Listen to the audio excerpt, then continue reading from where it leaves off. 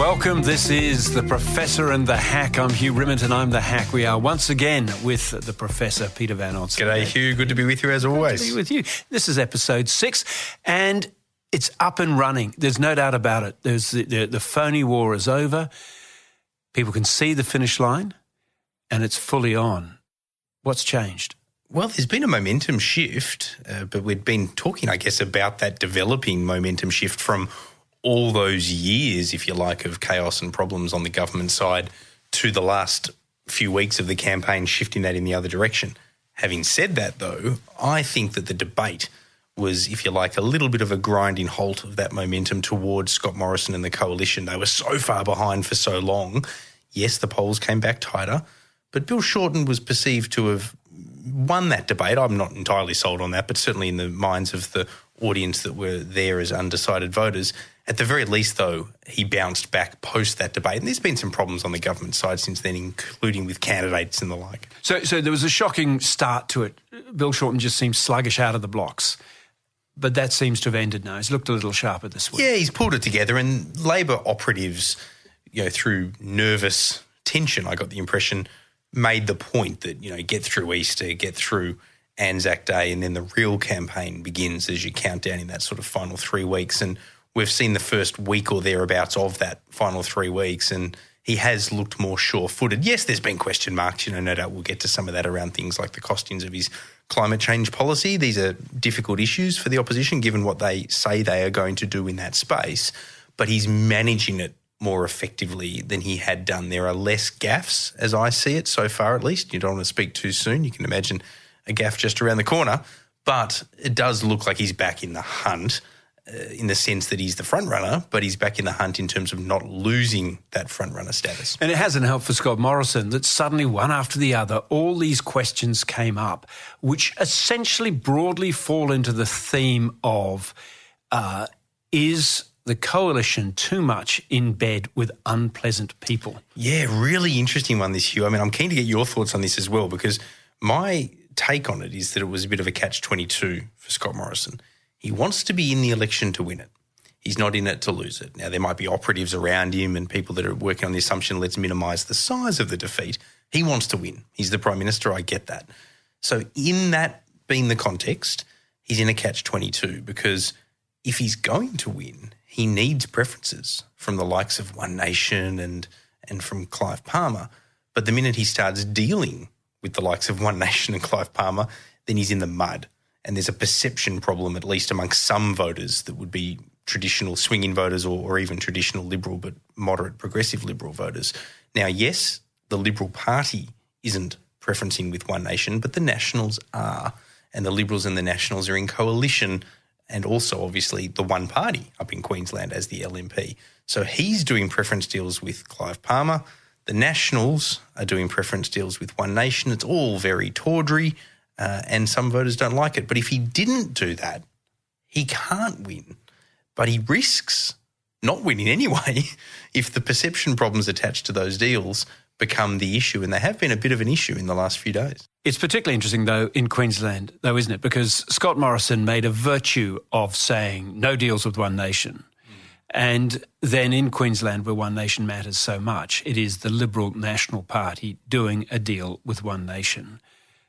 Or parts of it, we should say. The Nationals within that. It's a weird structure up there. They've got this Frankenstein beast, the LNP, which was essentially, not to bore people with the details, it was a creation because the state Liberals and Nationals had a problem. The Nationals in opposition would always have more MPs than the Liberals, but to get into government, a lot of Liberal voters, particularly in the cities, didn't like the idea of a national premier, so therefore they thought, well, let's merge into one party. The leader will invariably probably be more national than Liberal, but let's bring it together because then we don't suffer that perception problem.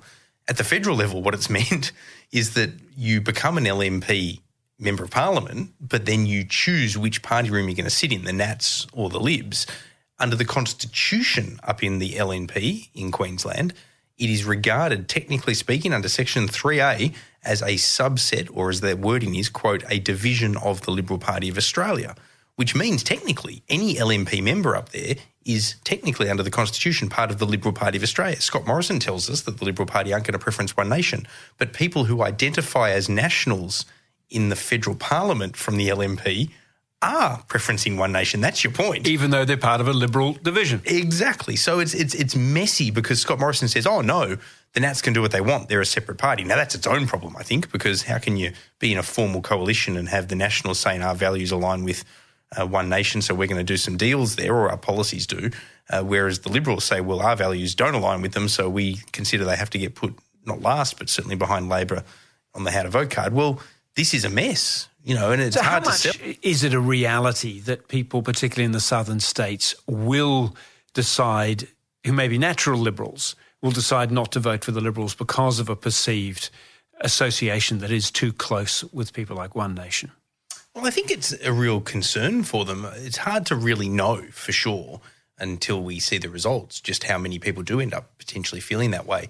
The evidence that we've got, which is the most brutal evidence from doing deals with somebody like One Nation, is out of Western Australia. Colin Barnett, when he was trying to run for re-election, he'd been there for 8 years, he was trying to get a third term. The organisation, and he wasn't happy about it, they did a deal, a preference deal with One Nation, and at least according to former Premier Barnett, he believes that was a huge factor in just how bad a landslide he faced. Now, he was going to lose that election anyway, but the argument is that a lot of Liberal voters didn't like it. And your point about the further south you go is that the assumption federally is that Victorian Liberal voters in particular won't like preference deals with One Nation, or perhaps even Clive Palmer in the case of the Liberal Party as well. So it's really hard to know for sure just how much of a turn off it might be for some voters. Clearly, though, Liberal strategists and national strategists have decided whatever the potential turn off, it's the lesser of evils. It's worth having a crack and doing the deal. Well, the National Party in particular, it makes more sense for them. Well, yes, sorry, I should say that with One Nation, the Liberals have done it with Clive Palmer and decided it's worth doing it.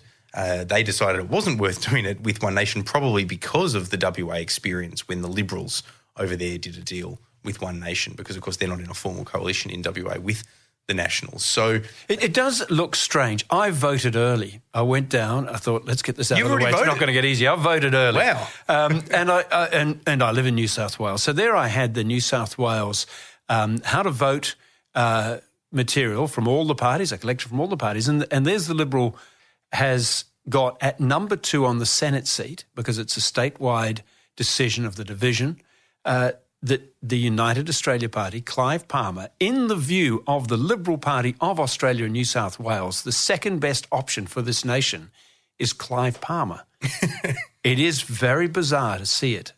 It tells you how much they want those preferences in the lower house, because, of course, that's the quid pro quo. Clive Palmer gets exactly what you described. He gets the second preference from the Liberal Party in the Senate. He, of course, is running in the Senate in Queensland, not in New South Wales where you voted, but he gets that benefit right around the country, so it helps him in Queensland, and it potentially means that a couple of other of his upper house candidates get up as well, giving him a real power block in the Senate. That's what he gets out of it. What the Liberal Party gets out of it is in the lower house, Clive Palmer's party will preference the Liberal Party. And the hope is that if he gets anywhere between 3 and 10% of the vote in various seats, and it can be higher in some Queensland seats, that there will be a disproportionate flow of preferences towards the Liberals because of that. Now, there are a few more inbuilt assumptions about this. You don't want to get too cephalogist about this, but there's also the issue of how many Clive Palmer how to vote cards are being handed out in these important electorates around the country, and how many booths within these electorates. Because he doesn't exactly have a massive volunteer base. He's not a grassroots movement. Although he does have a lot of money, so he might have paid people handing these how to vote cards out. But is that his priority? We know that the Liberal Party, as a major party, will have people handing out their how to vote cards right around the country, including, therefore, their Senate how to vote cards. So, therefore, Clive Palmer's benefit is obvious. For the Liberals, though, they need Clive Palmer candidates handing out how to vote cards in the lower house. And here's an interesting one for you, Hugh, and this is a really funny point which we've done tonight without aging this discussion on 10. A Liberal Party volunteer in the seat of Dunkley in Victoria, we also have a picture of that same Liberal volunteer wearing a Clive Palmer T-shirt handing out for Clive Palmer. Now, it doesn't look good for the Liberal Party, but the reason they're doing that is because they want to make sure at these pre-polling booths that the Clive Palmer handout is happening with the Liberal Party ranked number 2.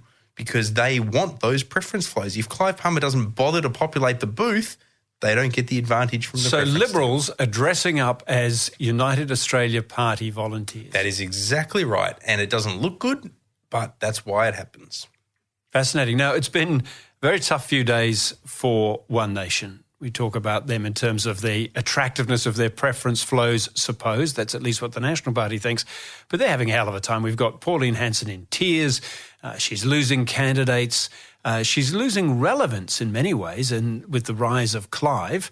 So what is the fate likely to be for One Nation at this election? Well, it may not be very good at this election. Pauline herself is up for re-election at the next election, being a half-Senate election. She got a full term in 2016, so she'll be up at the next election. And she'll probably be re-elected, assuming that she wants to be because of her personal following.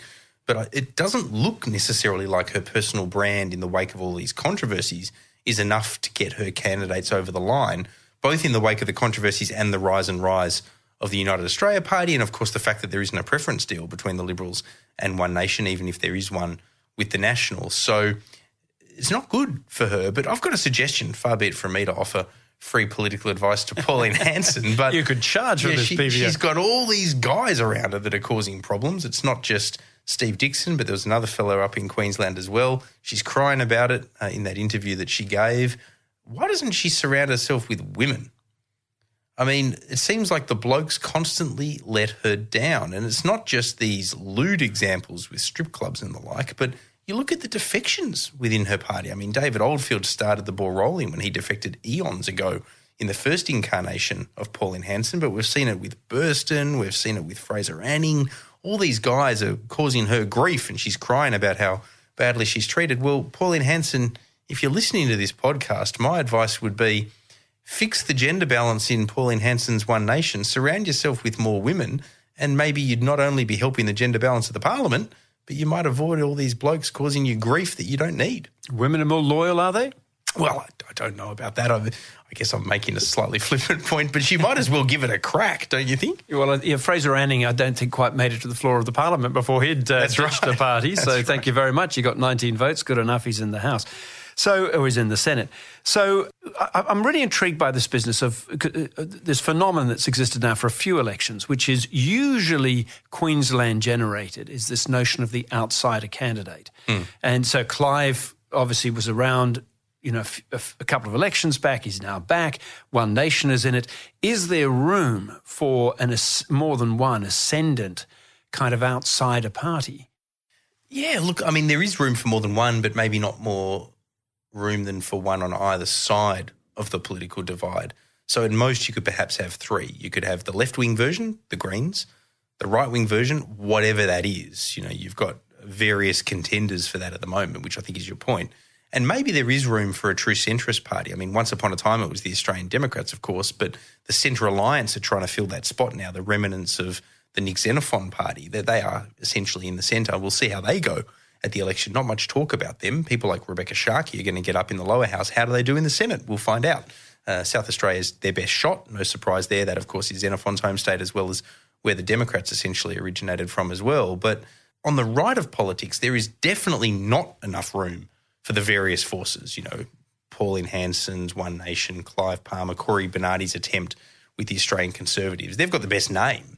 You'd think that the Australian Conservatives would be where they sort of should coalesce, but it's One Nation that are stealing the march up till now. And, of course, Clive Palmer throwing money at the problem he might be taking away from them as well. So it is very fractured on the right. Were there one truly viable right-wing party, right of the Liberal Party and the National parties, I mean, it would do okay. It would be as viable a force as the Greens. They're a very significant force on the left. The problem is they just always fracture. I don't mean to be too unpleasant about this, but there's a lot of nuttiness that goes on. And for some reason on the left, there's a fair bit of nuttiness there too, let me be clear. But it seems to sort of get pushed all into the one bag. And you've got the Greens. You don't have other splinter parties that seem to get in the road of that. So the Greens have their problems in their organisational. And the New South Wales Greens splintered. Absolutely. But it doesn't seem to then result in electoral problems for them in terms of other offshoot parties. You do have some defections and you do have some political failures because of it, but you don't seem to see the fracturing in a representative sense that you do on the right. So the right is the unstable element. Which is funny because it didn't used to be that case. It used to be that, the Liberals and the Nationals, they take up that space, and it was Labor that was originally dealing with the fact that, you've got the Democrats, even though Don Chipp was originally a Liberal, he kind of was – the Democrats very quickly started stealing space from Labor more so than the Liberals, and then certainly the Greens. They started to pose a real problem for Labor, including stealing inner city seats. They're still doing that. But now suddenly on the right, you've got not so much an electoral threat. They tend to face more of an electoral threat in the lower house from conservative independents in country areas, but in the upper house and just in a fracturing of their vote via preferences, which always bleed away a little bit when that happens, that's where the real threat to the Liberal and National parties is on the right. If you want news delivered differently... Rebel Wilson is co-hosting the show tonight. It's confusing, Carrie, because I'm also blonde and white, so... The project is where it's at. Tomorrow is the National Day of Action Against Bullying and Violence. If it's going down... What the hell is going on? We're breaking it down. Would you go so far as to say that Facebook have destroyed democracy? We need to go back to MySpace, all of us. Yeah. It's the news tuned to a different beat. Good times, Carrie. Good times. The project, weeknights on 10. Welcome back. This is The Professor and the Hack, episode 6. And PVO, you've made the point that if you want to know how they're thinking, look at where they're going, the leaders. What can we say about where Scott Morrison and Bill Shorten in particular are travelling to give us an indication as to how they think they're going? Yeah, a few interesting points about their travel plans over the first 3 weeks of the campaign. The most amount of time that they spend in areas tells us something. And you look at, let's start with Bill Shorten. Bill Shorten has spent most of his time in Victoria. Now, he's travelled everywhere. He has spent time in every state. He hasn't spent nearly as much time in Queensland, as you might expect. Neither, for that matter, has Scott Morrison. I suspect that's because in the final couple of weeks they're planning to blitz Queensland as a key state. That'll be the run home. Absolutely. But so far, Bill Shorten has been trying to shore up those seats that have long been assumed to be his from the Liberal list, and that's in his home state of Victoria. It is his home state, so it makes sense that he spends more time there anyway, but also there are pickup seats in the Liberal column that he believes he can get there. Certainly Dunkley and Chisholm, throw in Corangamite, Latrobe, Greg Hunt's seat of Flinders. They think that the Speaker's seat of Casey's one that they can grab. There's others as well that are in the mix there. So Victoria has been a real battleground for him, and that's been the one that he's really stayed at. When you look at Scott Morrison, he spent most of his time in New South Wales. Now, that's at one level not surprising. It's his home state and it's the biggest state in the Commonwealth. But it's also interesting because he needs to spend a lot of time in New South Wales because once upon a time it looked like there were a host of New South Wales seats that were a problem. Ever since the New South Wales state election, there's been a view that the federal Libs can copy Gladys Berejiklian and do quite well in New South Wales. So he spent a lot of time there trying to shore that up. And yes, just so which specific seats are the ones there? Is he looking at seats that he's hoping to win like Lindsay, or is he spending... A bit of time in Lindsay, but then also in Reid, where he really wants to hold off Sam Crosby, the Labor candidate, with the retirement of Craig Laundy. They weren't sure they could hold that seat. So there's protecting a seat. Protecting a seat. So think of it this way. And I'm going to get to... This is exactly where you're going with this, Hugh. He's got 74 seats and he wants to try to hold them all. Now, he's got problems in Victoria. He spent some time in Victoria, not as much as Bill Shorten because he hopes to win them off him.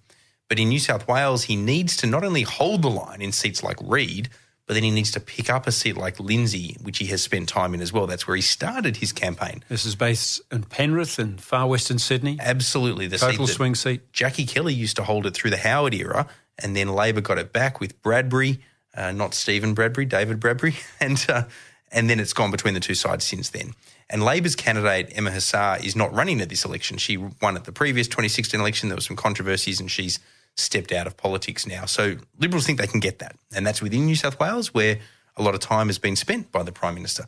The state where he spent the second most time is Tasmania.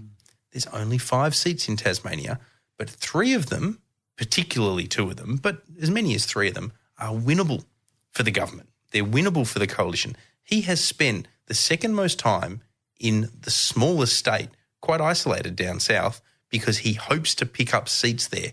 Now, that might change. If we don't see Scott Morrison spending much time in Tasmania in the last 2 weeks, that tells us that they've gone into save the furniture mode. We can't pick up Labor seats in Tassie anymore. We accept that. We're now just holding on for an honourable defeat. So to me, in terms of the way that they traverse the country, it's been really interesting up till now to say, yep, Bill Shorten going after Victoria, Scott Morrison going after New South Wales, and on the offensive in Tasmania. Anyone listening should watch the last 2 weeks. Do we ever see Scott Morrison in Tassie again?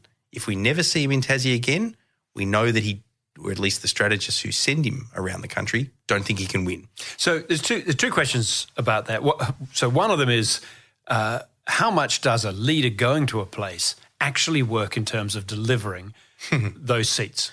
Look, good question. Look, it's at the margins, to be honest. I mean, yes, it gives the national attention, but ultimately most lower house sandbagging of seats is about grassroots campaigning. You know, it's the money spent locally in the local press with the handing out at the pre-polls, as well as then on election day, as well as the door knocking and the telephone canvassing, and of course the name recognition or the quality of the local candidate. These are the things that really help.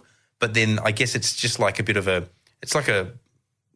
flu shot or a little bit of an injection of a bit of a Barocca in your water. Yeah, that's it. You know, you sort of get a little bit of added spice when the leader swings and through. you're going to get a bit more attention on the front page of the local regional paper or whatever it is. Yeah. You certainly are. So all of that adds up to help, I guess would be the way to put it. So what do the political parties know and how do they know it that gives them such an acute sense they would believe where they go, you know what? Launceston's in play. Let's quickly get down there. Or hang on, forget Launceston. We've got to go to the outer suburbs of Adelaide. It's their rolling track polling. So I don't want to put listeners to sleep, but I find this fascinating. I find it fascinating. Maybe that says more about us. Complete nerds. Both parties do this. It's called rolling track polling. It's their internal polling. And they have a certain number of target seats. It can be as low as 15. It can be as high as 35. And it varies and it goes up and down depending on cost and depending on targeted seats. And what it is it's a 5-day track where they can divvy those numbers up in all sorts of ways. They can give you the overall track for where you're trending nationally. They can look at individual seats. They don't necessarily do every seat every night, but they'll do a mix.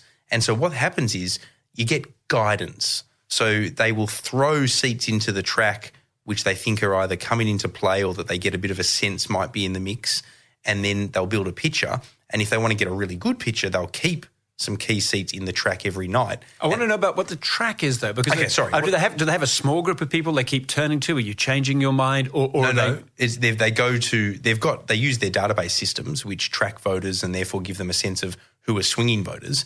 And all it is it's cold calls, just like normal public polling agencies, but with small sample sizes. So it's anywhere between 50 and 150 in an individual seat. So margins of error are huge, but that's why it's a track, you see. So they do it every night and you can build up a picture of whether it's just a rogue poll or whether, in fact, there's something to see here. So, for example, let's say that Labor didn't think that they were under any threat in the seat of Bass. Okay, they weren't focusing on Bass. I'm sure they are, but let's say they weren't. But then they go, oh, that's interesting. Scott Morrison's visited the seat of Bass twice or 3 times. They'll throw their track poll into Bass. And if it throws up a confident result, they might only do it for 1 or 2 nights. If it starts to show a problem, they might stick on it and then they might decide to recalibrate and send resources into that seat. So the track polling is essential to where resources are deployed and how they manoeuvre which seats they think they can hold. And the federal director of the Liberal Party and the national secretary of the Labor Party who are running the respective campaigns, they're the ones that get full access to the track. It's kept pretty close because you don't want it to leak. And as a result, they use that to know how to target and where to send the leaders. And that's why you can then get a bit of a sense, particularly in the second half of the campaign, what the track must be saying, because you're not going to have a scenario where you're going to waste your time sending your leader, other than if you want to have that mirage that you're still in the fight. Yes, you might do it occasionally. Generally speaking, though, you're trying to send it to the seats you think you can hold. So what's, historically, who's better at it? Oh, good question. During the Howard years, definitely the Liberals, because they had John Howard obviously running this, but it was Mark Textor through his polling agency that did the track and was very, very good at it. Labor have, going right back to the Hawke years, they were better at it. Textor caught up with John Howard. Now it's a bit line ball, to be honest. Labor are probably better at grassroots campaigning, but I don't know that their track is any better than what the Liberal parties are doing now.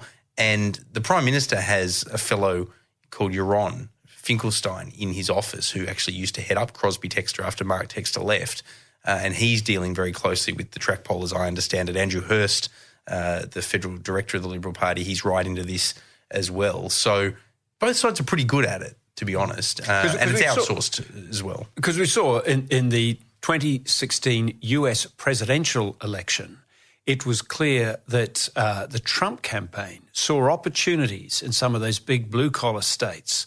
And Hillary missed it. And Hillary completely missed it. So he kept on turning up in those Rust Belt states, which had been traditionally Democrat states, and they never squared off against it. They thought, why is he going back to Wisconsin? Why is he going back to Michigan? And it was a fail on all fronts, Hugh, because it was a fail by the Democrats. They missed it. It was a fail by the media. Dare I say it, but it's, the sort of, if you like, the decline of resources and the commercialisation of the media and its ability to turn a profit meant that the national media didn't see what was happening in those Rust Belt states as much as they otherwise might have if they had more resources on the ground. And, Hillary's campaign was blindsided and the media were blindsided. She won the popular vote by millions, but Donald Trump's campaign targeted those Rust Belt states very effectively. I think that was a combination of professionally successful targeting, a la the track poll equivalent, but also naturally Trump appealing to those particular voters. So it was a real double miss by the Hillary team. So we're now 2 weeks, give or take, until all this is over. The numbers are coming in. What's your assessment right now as to where the race is? I think Bill Shorten is in the box seat. He should win. He's far enough in front, I think, that winning is the most likely scenario, that is to say a Labor victory.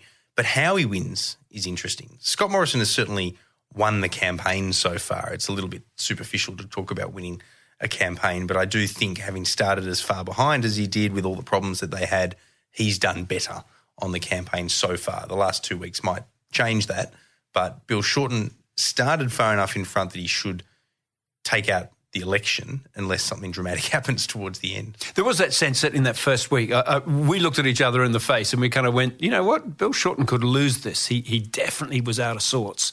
I get the feeling that a slight flaw has gone underneath that now. So the debate, I think, helped with that. Yeah, look, I think you're right. I think Bill Shorten started. Yeah, I actually think that the government's line wasn't a bad one about him thinking this was a coronation. There was an assumption of victory, and not wanting to talk out of school, but you could hear it when you talked to him, and he illustrated it in a conversation he had at the finish line of a run with Arnold Schwarzenegger, where he leant into him. Obviously, Schwarzenegger didn't know who the hell he was, and he's just said, "I'm the future Prime Minister of Australia," or "I'm the next Prime Minister of Australia."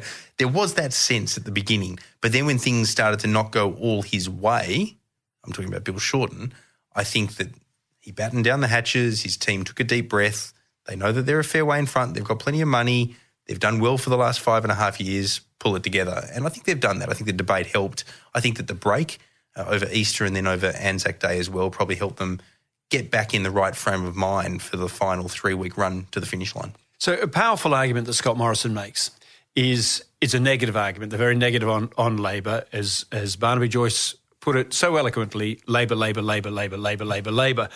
But it's about they can't run the economy and they're going to tax a lot more. And that's worked for them pretty well at the beginning part of the campaign. Can you keep running that line all the way through? Yeah, I don't think so. I think that line is effective, but it's so repetitive that it gets old. And I don't know that it can last 5 weeks. It's one thing to hit an opposition hard about the amount of tax or the lack of costings that they've got. Works a treat. It'd be better for Morrison if he had a few other attack dogs to help him with that, but who does he turn to? He's got an ineffective team around him. He has to do it all himself. He can't go to Dutton. He's unpopular. He certainly can't go to Barnaby Joyce. So he has to do it himself. But it gets old. And I've got to say one thing, though. I went this week and spoke to some first-time voters. They're university students. They've never voted before. And some have got strong views, particularly on climate change. That's the single issue that was coming up, the university students. But a number of them had no idea. They'd given no thought. Some of them admitted even now they couldn't name the Prime Minister. So when you talk about an attack line getting old, I'm thinking that there's also people out there who will vote who are still not even up remotely to the starting line of knowing who the Prime Minister is, let alone the issues, let alone zoning into the kind of arguments that are being made. So maybe those arguments are still there to win votes. I certainly think for those, if you like, undecided or switched off voters that only switch on late, certainly the messages continue to work for them. But they're probably coming at it from a different perspective anyway. You know, that sort of voter doesn't tend to be as easily won over, in my view, by those attack ads. It's the more sort of seasoned voter, but not ideological voter who is won over by those attack ads, in my view at least. The first-time voter that turns up, or the undecided voter who only decides very, very late, by the time they switch on, you've had a whole host of things that are out there, and they tend to vote on instinct. You know, so they're more likely to vote, even though they're last-minute voters. They're more likely to vote about the whole 3-year milieu of what they can kind of recall. And what do they in broad brush recall? Well, they recall a government in chaos that probably deserves to be punished, unless they remember the campaign, without having really paid attention to it, as this 5 weeks where the opposition just got eviscerated because of its costings and its tax. I don't think Bill Shorten's copying it to that extent. I do think that the government, in a broader sense, has appeared a bit chaotic because of all the changes of Prime Minister. So I think most of those last-minute swinging voters are more likely to punish the government rather than punish the opposition. I mean, some people said to me, quite a few people said to me, that what they feel is missing is someone said there are no heroes left in Australian politics. There's no one with an overarching positive message, an inspiring vision for the future, etc. You certainly wouldn't put a cape on either Scott Morrison or Bill Shorten. You'd have a few moth holes in it, that's for sure. Are we going to see any of that in the final stages, or are we going to see just a flailing of negativity? I think, and if we don't see this, then that tells us that things aren't going as well for the opposition as you might expect. I think that we're going to see at the end Bill Shorten try to go positive at the very end, because he is trying to become prime ministerial in anticipation of. But I think we'll see Scott Morrison continue to be hard negative, because they're unlikely to be in a winning position, so the negative politicking works. So he might as well keep going for it to try to claw back as many votes as he can. PVO, fascinating as always. Good to chat.